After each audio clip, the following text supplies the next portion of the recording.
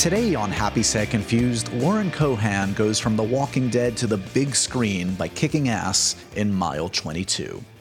Hey guys, I'm Josh Horowitz. Welcome to the show. Welcome to Happy Sad Confused. Welcome to the podcast where I talk to some of the finest actors and filmmakers out there today.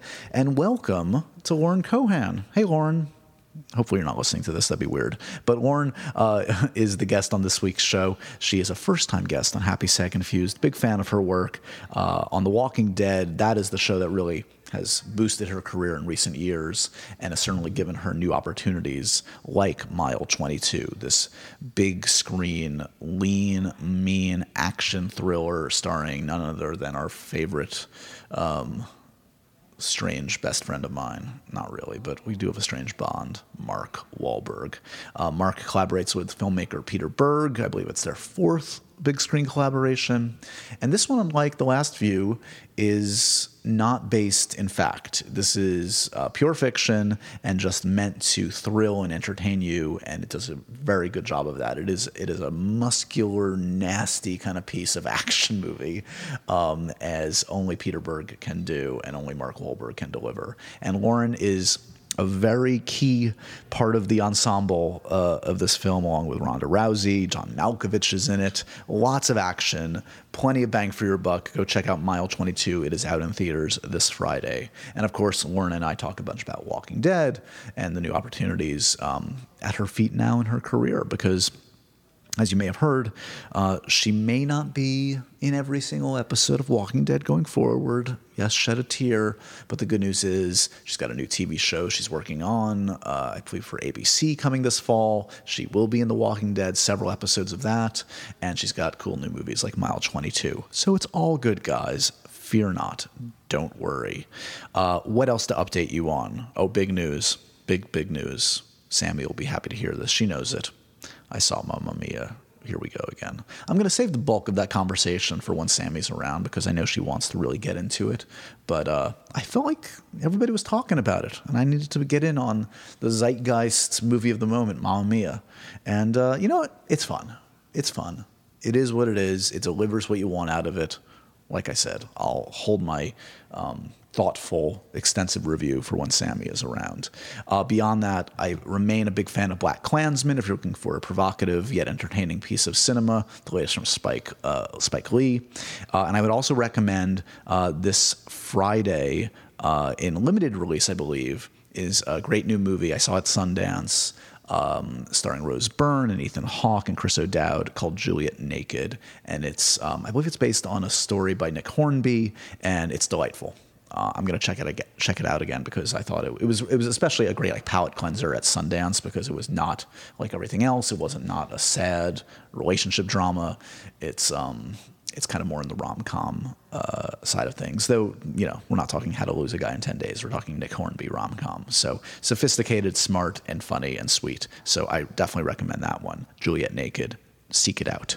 And I think that's all for my recommendations this week, except my last important recommendation: listen to this podcast. And remember to review, rate, and subscribe to Happy Sad Confused on iTunes or wherever you get your podcasts. Spread the good word and enjoy this conversation with the lovely and talented Lauren Cohan.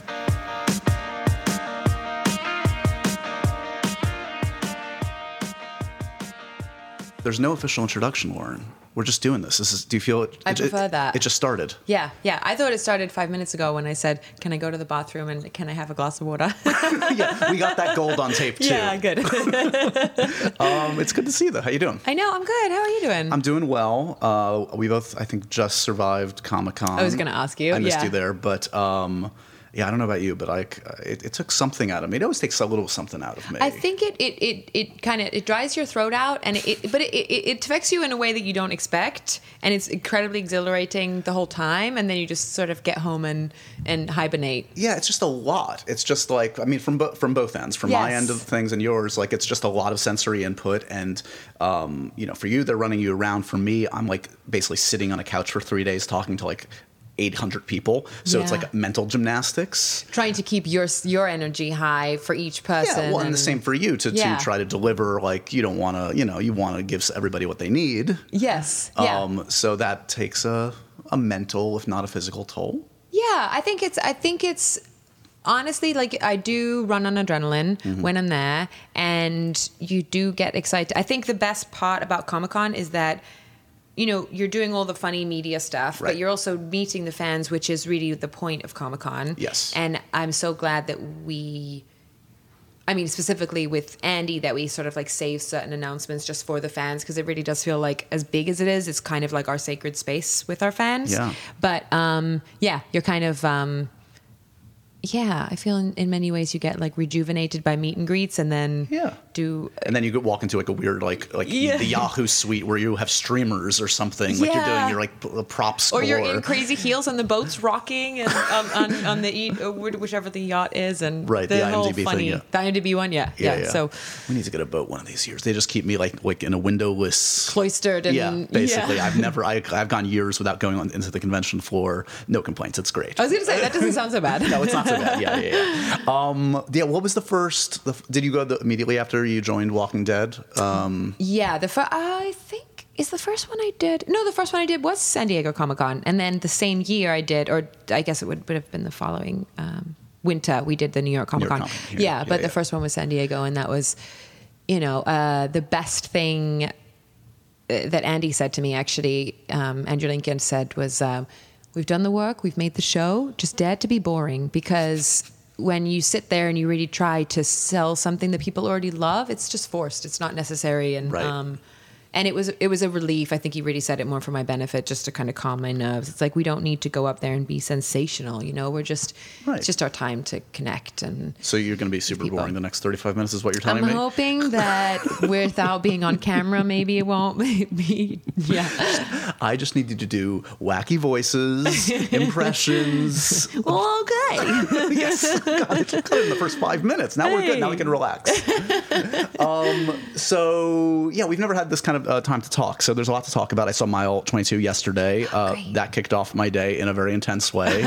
Oh my God. We'll get into that in a second, but let's just, since we have some time, let's talk background. Okay, so where'd you grow up? I grew up in Cherry Hill, New Jersey. And if the trailer announcer was doing this, it'd be like, she's a child of two worlds.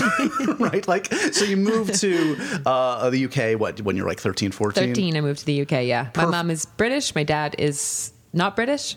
American. So the perfect age for any kid to move is when you're just smack dab getting into your teenage years. Yep. That's not traumatic at all. No, you almost sold me on the idea when I took it as sincere. I was like, why didn't I like it? No, I'm just kidding. Was it a shock to the system? I think it was I'm not going to lie, I was dragged kicking and screaming to move, and then ultimately glad that we did. But it's funny as time goes on too, and as you sort of see things in perspective of, being glad for the exposure and for becoming adaptable because of it, it makes me feel differently about that time. But the truth was, like, didn't want to go, felt really attached to my life. Obviously you're a teenager and you're building your roots with your friends and your hobbies, and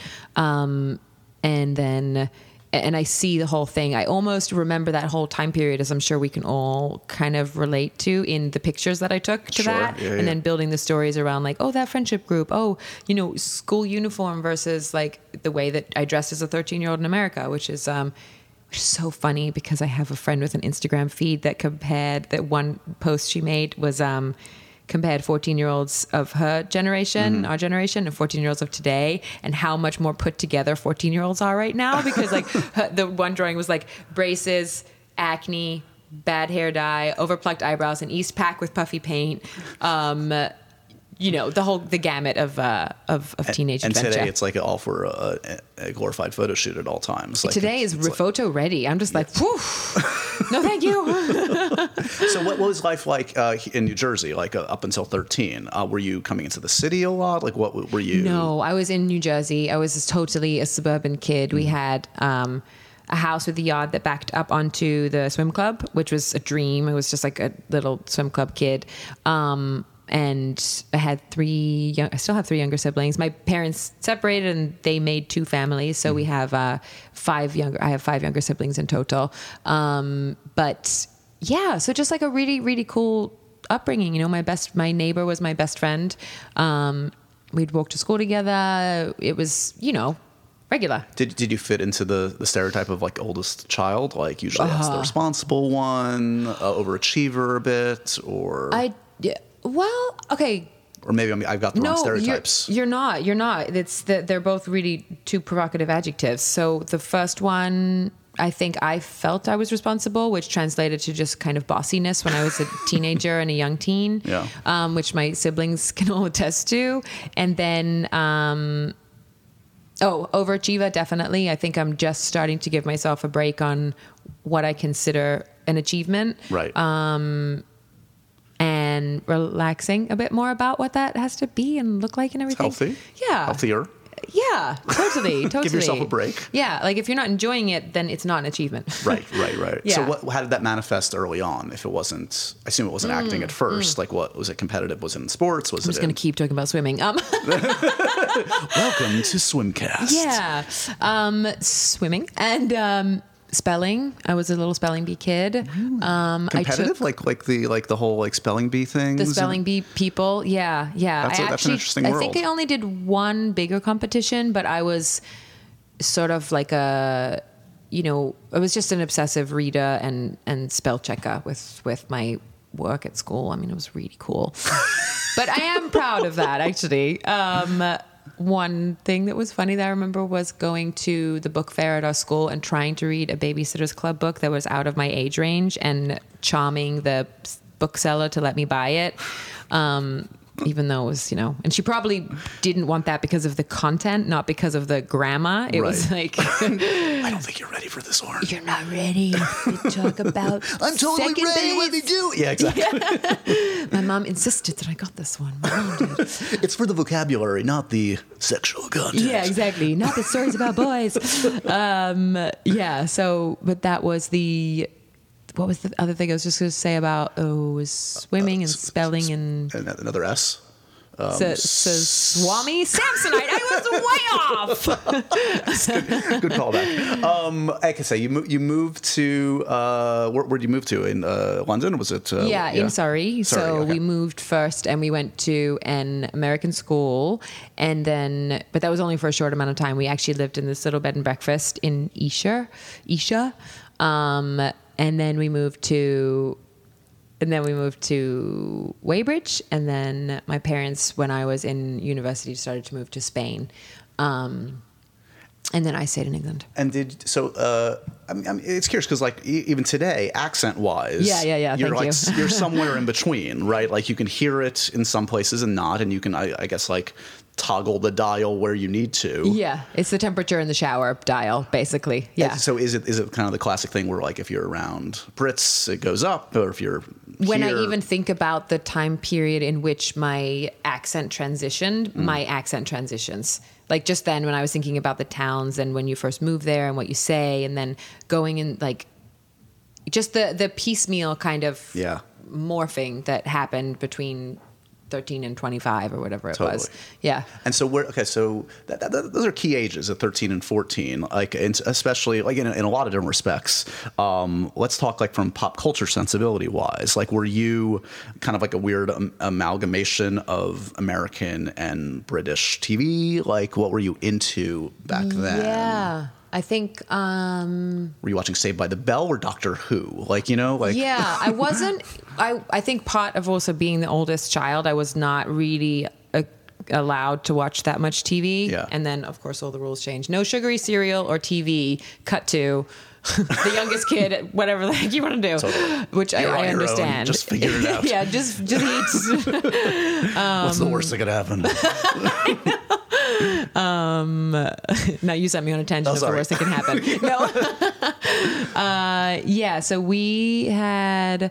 I was more thinking about bands. I was thinking it was just like Alanis Morissette, Nirvana, all these different things. And then when I got to England, the TV shows I remember just Neighbours was like the after school soap. Sure, yeah. And then television shows. I actually, like even when I was in the USA, I read a lot of Enid Blyton at my mum's suggestion and insistence because that was her upbringing was English. And then I remember still like reading a lot of that when I came over. And then in television terms, loving like the BBC dramas. Like I really got into that pretty quickly. Gotcha. And I'm just blanking on everything right now. But And what about? I mean, do you have earliest memory? Like, were you into like film at all, or going to the movies, or did that kind of come with the love of acting? Like, did that kind of like inspire you to kind of go out and seek that stuff out? probably, oh man, I was, for some reason in this moment as a kid, all I can remember is The Little Mermaid. And that was, If you want to start singing, yeah, right. This stuff, isn't it neat? Wouldn't you think, Mike? Anyway, and she did just see Mean Girls, so she's got musicals on and the I brain. did just see Mean Girls. I have musicals on the brain. Yeah. No, but I think I had definitely. I did. I just didn't. I didn't. Yeah. I didn't grow up feeling like I was super exposed to film and television, and I wonder in a way if that makes it all the more fun now, because I really feel like I'm always kind of unveiling more things that I hadn't. Right. You know, I went through this phase, probably like a lot of people, when I was 21, where I went and watched every TCM movie. You know what I mean? Totally. I felt like I imbibed the classics in a heavy sense. Yeah, I did that one. I remember I did like the AFI Top 100 list, like Yes. one like summer. I was like, I'm just gonna like go through this. Yeah. And it's funny because now I have this time off and I have a few weeks until I have to go do something else. And I was like, all I want to do is like go in the pool and watch movies and have an actual summer, because it's summertime. And It I is, was like, guys. this is just like, you know, This is a strange. I don't wanna thing go anywhere. A strange thing to actually have time on your hands and yeah. not be focused on the next thing. You have you have a second to breathe. Yes, a second to breathe, and for a hot second, well, Because people that know you're me going to go will into laugh, the TV 'cause- show really soon, the new show. Yeah. I would imagine. We start in.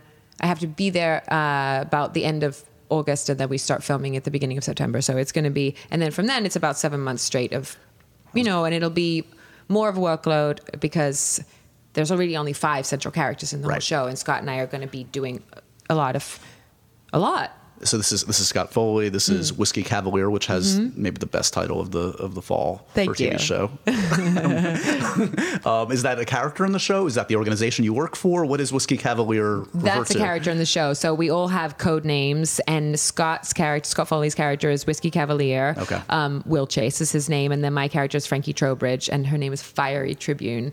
And so it became this funny game of like taking people's initials. So you're Josh Horowitz. So just hot cakes or something, because clearly I'm really good at this Maybe I was game. not meant to be a spy. Is my takeaway? Or no, Justice. Justice would be a good thing in that. Yeah, I clearly am a Justice. Yeah. Hotcakes. Yeah. That's my stripper name, by the way. Justice Hotcakes. That was my previous life. Very Yeah. unsuccessful. Yeah, we'll work Give on it it. up on the main stage for Justice Hotcakes. Anybody? No? Okay. He'll try again tomorrow. Yeah, exactly. He'll be back. Yeah. Wait, where the hell For were we? justice. Exactly. Give it up. So when did acting enter the picture? Is this in high school? Is it just like a frivolous thing at first, or what? I auditioned for Bugsy Malone in high school, and I got a pot in the chorus. And I don't remember what I sang. Either sang a Coke commercial or a Mariah Carey song or Little Mermaid, actually, ironically enough.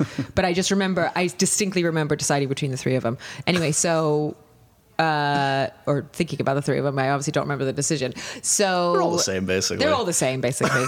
And then in university, I did a lot of plays, and that was eye-opening to me because I studied English, drama, and psychology, and I studied drama more from the academic side of things, and then auditioned for plays also and thought, oh, God, this is fun. And when you're actually like thrust into the moment, you sort of, it's freeing, and you just react and Yeah. have, you know, as anybody who's done anything live would attest to, it's a rush. pretty cool. It's Yeah. a rush. Yeah. And you can kind of definitely get bitten by the bug, or bite the bug, as I like to say incorrectly.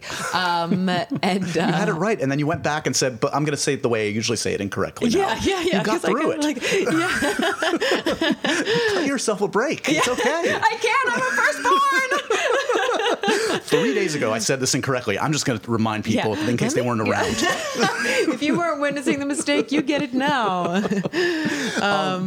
Was there immediate kind of gratification and success? I mean, did you have kind of like validation from people early on? Because that often spurs people on.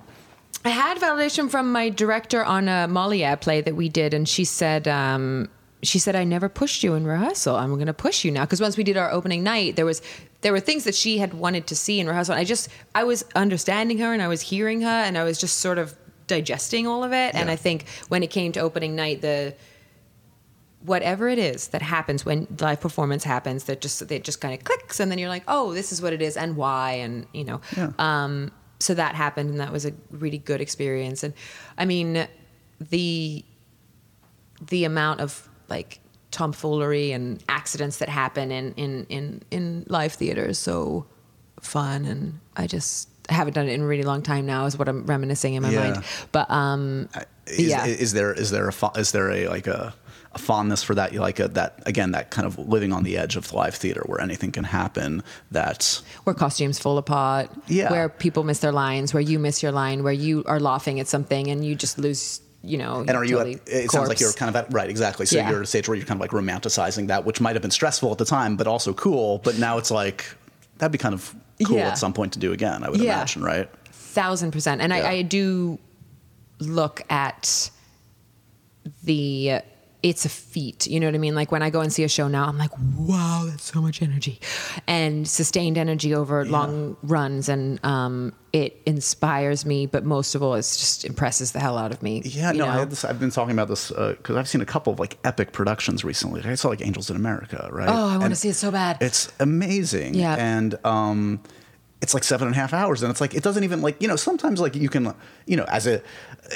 with someone that's acted a little bit for silly sketches here and there, you can watch something and be like, okay, I can see how I could approximate whatever. But it's like, then it's like a superhuman feat. You go to another level. Yeah. It's like, I don't even know how you can put all of that into your body and brain. Yeah. These repertory, or like with his Dark Materials, that I saw that in London. I just remember thinking like, how do you keep it all in your brain? And then there's the beautiful part when you watch a play too, where you just think like, I don't have to remember the continuity because I just get to live it from start to finish, and be surprised every night by new things we find. And, that's obviously upside, but I am always really, really wowed by the energy. Totally. Yeah. Okay, so first film, correct me if I'm wrong, that's Casanova? First film is actually Alexander the Great from Macedonia. Okay. Yeah, I'm not it never familiar came with out. That work. There's a reason. I felt like there was I was not being good at my job for once. No. This is fun. Yeah. That was not the it was a biopic. Alexander. No, but it was created at the same time. I think there was a third Alexander themed. I do remember there were competing productions. Then. Yeah. But it was never. I say there was a reason because it never came out, so it's not like it's unfinished. But I'm sure it will find its way out because it's there's a couple people in there that have now become a little bit well known. Who's in there? Sam Heughan from Outlander. I'm seeing Sam next week. Yeah. He's the best. Bring it up. I definitely will. Do or don't. It's up to you. Oh, I definitely will. Yeah. But we had a really good time. See Sam as a Batman on stage ever? No, I know. Right? Amazing. Yeah. Okay, so that one sadly never saw the light of day, though I'm going to start digging it up right now after this interview. I shouldn't have said it, actually. I'm going to go on the internet and talk to some people. Yeah. But Casanova's cool. I mean, that's Lasse Hallström, of course, Heath. What do you remember of that production? The first day, definitely the first day. We shot in Venice. Italy, just to be clear. And California's lovely too. Yeah, it is. And the first day was, in the scene, I'm sort of this like nun that gets this night out, this sort of secret night out with Casanova, and it was so much fun. I basically was just fed like sweet treats by Heath Ledger, and it was the dream for any actor. It was a dream, you know what I mean? But getting the part was super exciting. It was that moment of like when I had the phone call, I jumped on my bed. I screamed and squealed and jumped on my bed, and I don't know. It was really fantastic. And I remember when I auditioned for the movie, I went and did my tape, and the casting director Priscilla Jones. I had like a little bit of a snaggletooth on the bottom of my mouth, and she sent me to her dentist, and she said, "Go and fix this, and come back to me this afternoon." And so I had like the quickest dental work you've ever seen. She's like, "This is it's a Disney movie, and it's for America, and da da da." And so I did, and it was so surreal. And then I booked the movie, and I'm sure it wasn't just because of my dental work, but it was kind of like something out of like My Fair Lady. It's like, we're gonna have to make you over just a tiny bit to turn you into the movie star. Yeah, this one little imperfection. A bit like that. Yeah, but it was cute because it was sort of really distracting, and I don't know if it matters now, and I definitely don't have perfect teeth, I was going to say, it's hard for me to talk to you right now because I know, it's just they're like so distracting. monstrous in front of me. Yeah, I know. Yeah, Heath was a lovely person. Yeah. I had a chance to chat with him, sadly, just a few months before he passed. And you could even sense there, he was just like a fascinating, thoughtful guy. Really curious guy, too. Yeah. And really playful. Mm-hmm. Playful is like the best way I feel to describe him in my experience with him on that movie, because he was so, I don't know, I just always felt like he was like running from Lhasa, running back into the scene, had another idea, warm, just as everybody knows, just like a really warm and beautiful man. Yeah. Yeah. Probably just as many fond memories for Van Wilder, The Rise of Taj. You're gonna know it. I don't. I meant to say. You're gonna know it, Josh. What? Know it. I'm just gonna say that's a British thing. Yeah. I'll be correcting that one in tomorrow's podcast interview. She's doing a lot of press, guys. The caffeine's kicking in. It's You're okay. You're gonna know it. If not today. Oh, Lordy, I'm gonna start to use it. Oh yeah, everybody's doing it. Warren says it all the time. It's so fetch. It's so fetch. Anyway. Oh my goodness. Yeah. Fond memories of Van Wilder? That was another one with fond memories. Really? Yeah. It was really cool. We shot part of the movie in Winchester, which is where I had like almost just graduated college. Right. And so a lot of people who were background artists on this school were people that were 2 years below me in school, or who were aspiring actors, and were like, I go to school here. I was like, stay in school.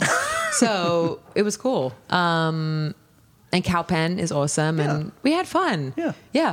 So by this time, like, you're getting steady work. It seems like you're bouncing around different TV shows and stuff, a couple films here and there, and just jumping ahead. Like, where were you at when Walking Dead comes around? Were you in a good place? Were you up for a lot of cool things? Did that feel like this is gonna do it? This is gonna change things? Where was your head? I'd been, I guess, through the process enough to know to not rely on anything. Right.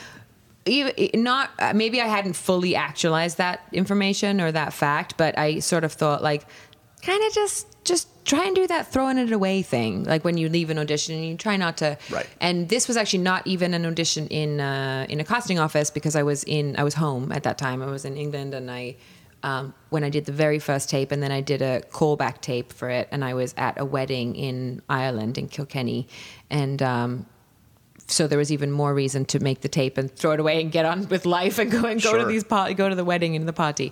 So I did that, and I had done like some recurring guest stars, a number of things with the CW and some fun one-offs here and there, but I hadn't, and I had done a pilot that could have been a long-running thing, and I was going to say, I love just like the log line for, I noticed, Heavenly, which is just like a classic, like crazy TV show, like log line. It's like it was like a partnership between. It was an Angel law firm. I don't even know. Let's make it up though.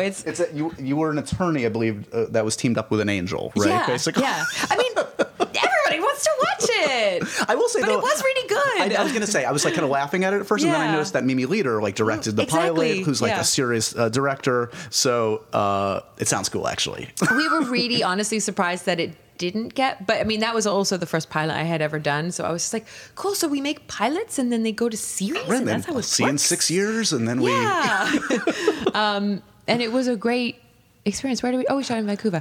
But yeah, so that was super fun. And then so when Walking Dead, and I think that sort of prepared me and conditioned me for like, okay, cool. So don't hang on to it, and this is just another thing. But I do remember distinctly that when I read the sides that I got for Maggie, I thought, this is easy. And I didn't kind of overthink it for once. And I sort of absorbed it really quickly and put it away, and it made a lot of sense to me, and it piqued my interest. And I didn't know the first season at that point. And so I had made this tape, and it was Frank Darabont, who, how can you not be incredibly inspired? And so I just sort of felt like, okay, well, on some level at that point, it either is or it isn't with characters. I started to get that. And I had, my aunt and uncle who I had stayed with in LA when I first moved there were like, it's a numbers game. People say it, but it's really true. And it really is. And you just got to just keep kind of going. So anyway, when Walking Dead happened, it did come as a really nice surprise. And there's always these kind of like slow and then accelerated parts of audition processes. And that was one that had a really, a couple callbacks. Yep. I say callbacks remotely with tapes. And then this really accelerated sort of end period where they were like, we're going to bring you in, test chemistry test with Steven, and we're going to fly you here, and da-da-da. And I was like, okay. And they said, no, we're going to fly you to Atlanta, and you're going to play the role, and we'll see you the day after tomorrow. Right, and I was like, we're going to start in 36 hours after that.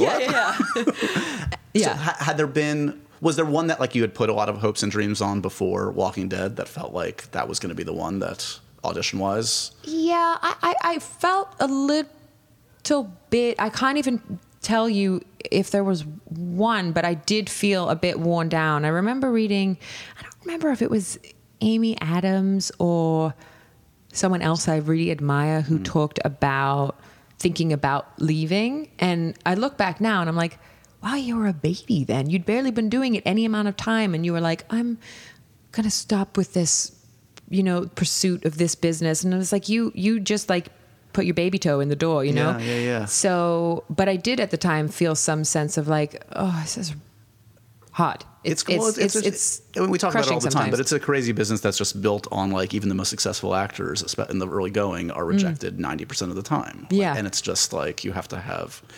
It's easier said than done. Like as you've been saying, like you have to at a certain point for self-preservation let it go, or else you're going to drive yourself insane. And to not take a personal. Oh, what are you going to say? And it's going to compromise your own work too. You're going to get in your own head too much. And the whole thing about acting, right, is to kind of just like be relaxed. And if you're always thinking like, wait, should I have? Do they need a blonde or brunette? It's like all that's all going to operate against you. There's a really funny thing on YouTube. I think it might even be called The Audition, and it's this girl, and she goes in, and they say, "Oh, we were looking for somebody with short hair or with this hair, with this." And in the video, she just starts like just shaving her head and cutting her head, and it's really funny. Sounds disturbing too. Yeah, and then also in Mulholland Drive, the way Naomi Watts has her audition scene and her struggle, it's like.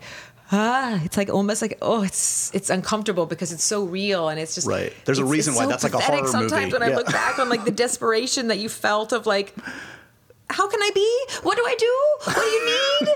And then it's like, oh my god, amazing. Yeah. So you joined Walking Dead season 2. Mm-hmm. And by that time already, like, I mean, it's been well documented. There was some tumult on that thing from Frank leaving, etc. Well, that was the episode I started. Oh, really? Was when it happened. So booked the gig, went to the show, moved to Georgia, and then I was just sharing the story this morning. It was like 2 days in, and we were all kind of like, what?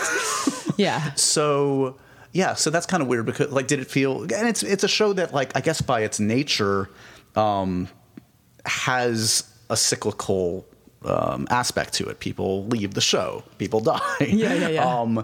But it's also happened behind the scenes a bit too, right? There's been kind of an evolution of the showrunners, et cetera, over the years. Has it? I mean, you have little to compare it to because you've never been on something of that scale and for that duration. Mm-hmm. But is your sense that Walking Dead, in most respects, is going to always be a unique experience for you? First, I want to speak to the cyclical thing, because you just sort of made me think that much in the same way that, Andy has given everything to the show for so long. It's such a huge beast. Yeah.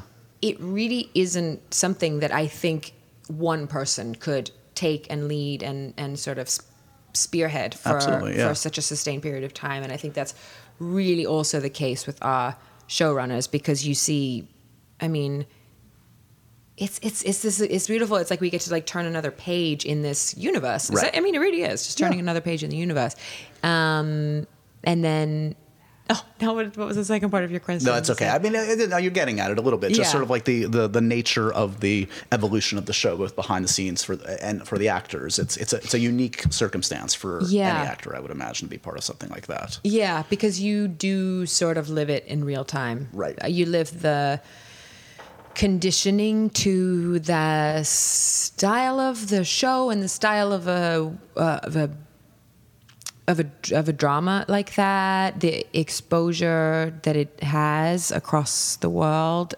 Kind of missing my own point here. No. I got you, and like I think part of it also is just the microscope you guys are under, which goes into what should have been private conversations. Like, were you taken aback when kind of like the renegotiation thing became a thing? And like, I wasn't taken aback by. Was I taken aback by the news about it? I think for the most part, I just thought there's so many things. Well, invariably as well, media and news is interested in like the funny parts of stuff, like, what do you eat? Right. How much weight do you lift? And are you single? Do you plan on having a baby? Like the things that really aren't about the job, that anything that I would assume to be uninteresting is going to suddenly become really interesting. Right. So that's not a surprise. Yes. Because the mundane nature of a professional in any industry negotiating a contract isn't really that interesting, but it is interesting when it's a show that's that big and when it's somebody potentially leaving a show. So I was not surprised, but I feel like, I feel like that's the nature of the job, Have you been shooting your episodes for this season already? Have you been? Yes, we shot, I think the show's now on episode 8. They're right in the middle of episode 8.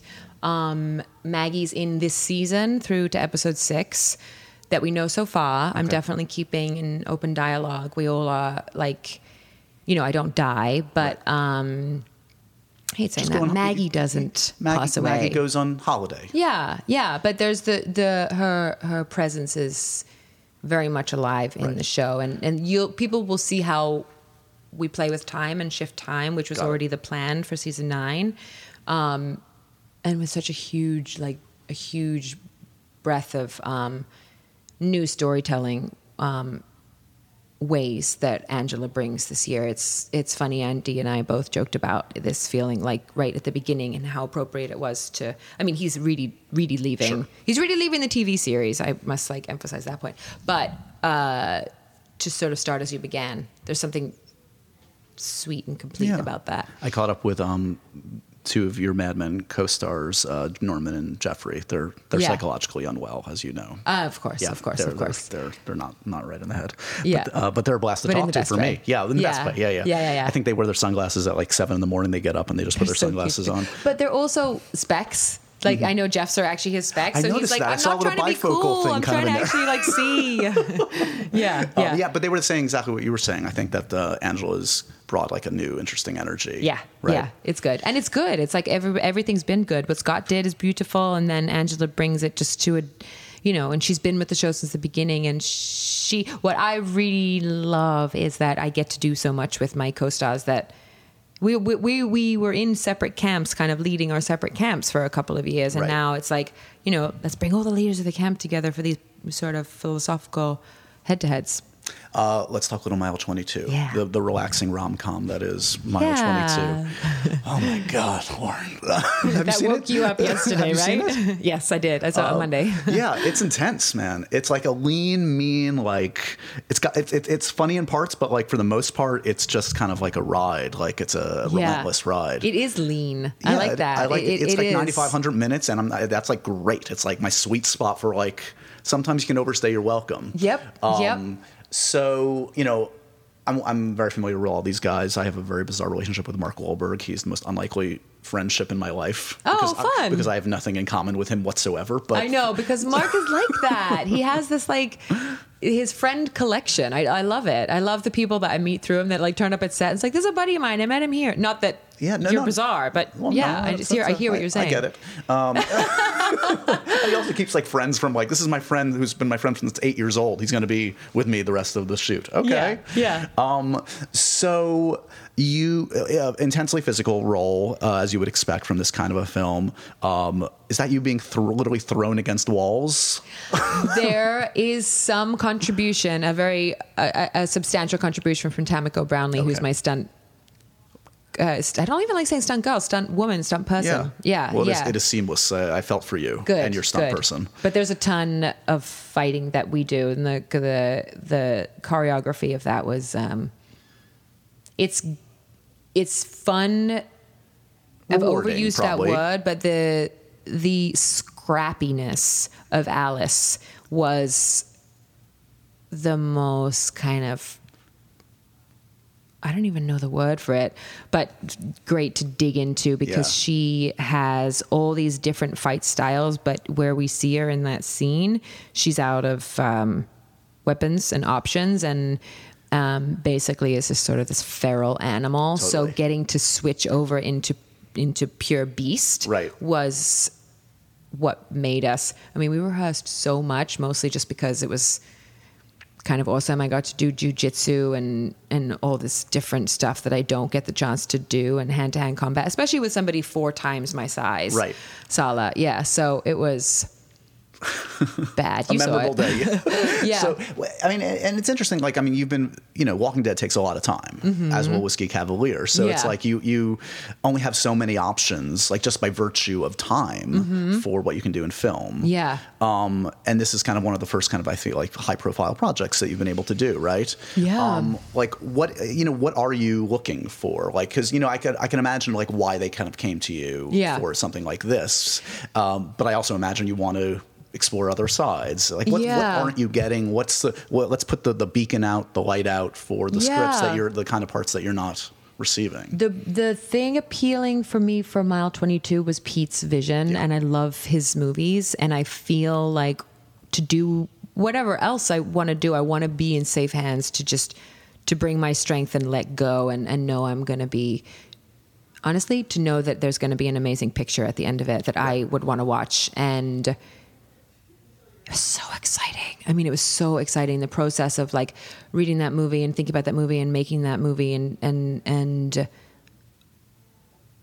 I feel that sense of, as action and intense driven Mile 22 is, to get in the mindset of Alice, who doesn't have the liberty of any, this isn't just survivalism. This is literally like actively inhabiting this very rigid mindset of negating emotion, negating all other parts of life, but still having to, you have to tend to it, but you can't let it overwhelm you. And because we're seeing even in the outset that she's she's living another life. Like, I mean, she's has a family life that she's trying to kind of somehow keep going. Yeah. At the same time, having this intense. And it was brittle. I mean, it's like it's a brittle sort of rub to be in that space for the movie, and not to sort of. Yeah, she just sort of like it's tight and it's dry and it's funny and it's sharp and smart and all kinds of, it explores just so many things that I think I don't know, but to say like what else I want to do from there, it's like what's the palette contours? To inhabit a role. I mean, definitely to do comedy. It's always been amusing, no pun intended, to me that I do so much drama, but also a pleasure to discover that I can, because it wasn't sort of what lit the flame for me. The theater and the plays and stuff that I talked to you about starting with were all comedies, and it's that improvisational nature that attracts me to projects. And the people, I mean, I love being in that nucleus. Like, I love being in the family unit where you just like, you can just like, just kind of like throw it and bring it, and not just to be in it, but to bring that and to bring that sort of safety net for all of your colleagues. And so in that respect, I feel that there's sort of no territory that I'm not interested in exploring. But, caustic, acerbic comedy drama would be great. Well, look, your buddy Sam Hewen has done some really stupid sketches with me, so you're welcome anytime if you want to tickle the funny bone and do something that will compromise your good image. You're welcome anytime. So you're starting up Whiskey Cavalier pretty soon. Yep. Shot the pilot, I assume. That's all. Yeah. Shot the pilot. We had a month in Prague, beautiful nice. Prague, and now we go and shoot the series. Yeah. Are you shooting it all over, or where are you shooting it? Shooting it primarily in Prague. Originally, it was going to be over here, and it just looks so flippin' cool that that's going to set it apart immediately. That's great. Yeah, that's awesome. Well, it's been awesome to chat today. We've got Mile 22. Everybody, check it out. It's like Mission Impossible without all that glossy stuff. It's like the real deal. It is. It's gritty Mission Impossible and funny. It is. It's got some relief in there too. You need it a little bit. As I said, you're welcome here anytime. Thanks, Josh. What's the new catchphrase? What's the I'm gonna get you, sucker? No. What is it? You're gonna know it. No. That's Lauren Cohan with "You're Gonna Know It," her new single. It's good to see you, Lauren. You too. Thanks. And so ends another edition of Happy, Sad, Confused. Remember to review, rate, and subscribe to this show on iTunes or wherever you get your podcasts. I'm a big podcast person. I'm Daisy Ridley, and I definitely wasn't pressured to do this by Josh.